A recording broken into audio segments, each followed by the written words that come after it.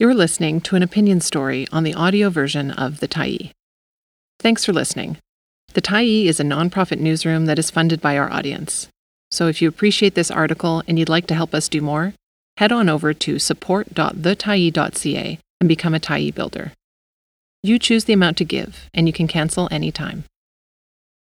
Danielle Smith's Strange Thoughts on Parental Rights. By Susan Jane Wright, February 7, 2024. Last week, in pursuit of her parental rights agenda, Premier Danielle Smith announced a set of policies that limited medical treatment for transgender youth and did a whole lot more. I tried to imagine what it would be like to explain these policies to someone not living in cloud cuckoo land. Here goes. Smith says this policy is necessary because the decision to access transgender medical treatment is an adult choice. It cannot be made by a minor because, as we all know, adolescence is a difficult and confusing time and the minor may make a decision they'll regret for the rest of their lives. So the decision is reserved for adults. So the intent of the policy is to ensure minors can't access medical treatment without their parents' consent. I thought this was already the case in Alberta. It turns out not all adults can be trusted to make this decision on behalf of their minor children. In fact, some well-intentioned but misguided adults may encourage or enable their children to alter their very biology or natural growth. This poses a risk to that child's future that Smith will not allow. Okay, so the intent of this parental rights policy is to take away a parent's right to consent to their children getting medical treatment. Isn't this another version of Welcome to 1984, where the government tells you how to care for your children? Yes, but Smith is going to let parents consent, or not, to schools teaching their kids about gender identity, sexual orientation, or human sexuality by making the schools get parental consent every time the subject comes up. So the kids who learn nothing about gender identity, sexual orientation, or human sexuality at home because their parents think it's nasty will be left in the dark. Yes, but there's also this.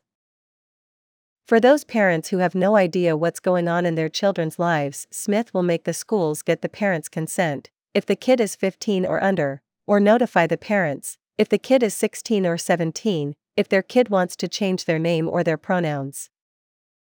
What if that blows up in the kid's face and their families abuse them or thrown out of the house? No problem. Smith says the abused and traumatized kid can talk to child welfare services who, according to its government website, will notify the family and endeavor to keep the family together as they work through this with the folks. I'm sure that's comforting to the kid who just got thrown out into the street. But wait, there's more. Smith says the risks and unfair advantages that young women and girls experience when competing against biologically stronger transgender female athletes in sports has grown too high. What risks and unfair advantages? She didn't say. But she's going to talk with sports organizations to ensure women and girls have the choice to compete in women's only divisions, while at the same time setting up co-ed and gender-neutral athletic competitions for the transgender female athletes to compete in. Is this something athletes have been clamoring for? How is she going to get sports organizations to rip up their existing divisional structure in order to create new women's only and co-ed and gender-neutral division? I don't know, stop asking questions. You know what I think? Smith's policies will increase intolerance for transgender people and will increase ignorance about gender diversity and human sexuality. Also, I would note that the stigmatization of sexual and gender minorities is a classic tactic of right-wing populist parties who oppose teaching sexual and gender diversity in schools and want to take away a woman's right to abortion. Is that where she's headed? Hold on please, we're getting Take Back Alberta's David Parker on the line.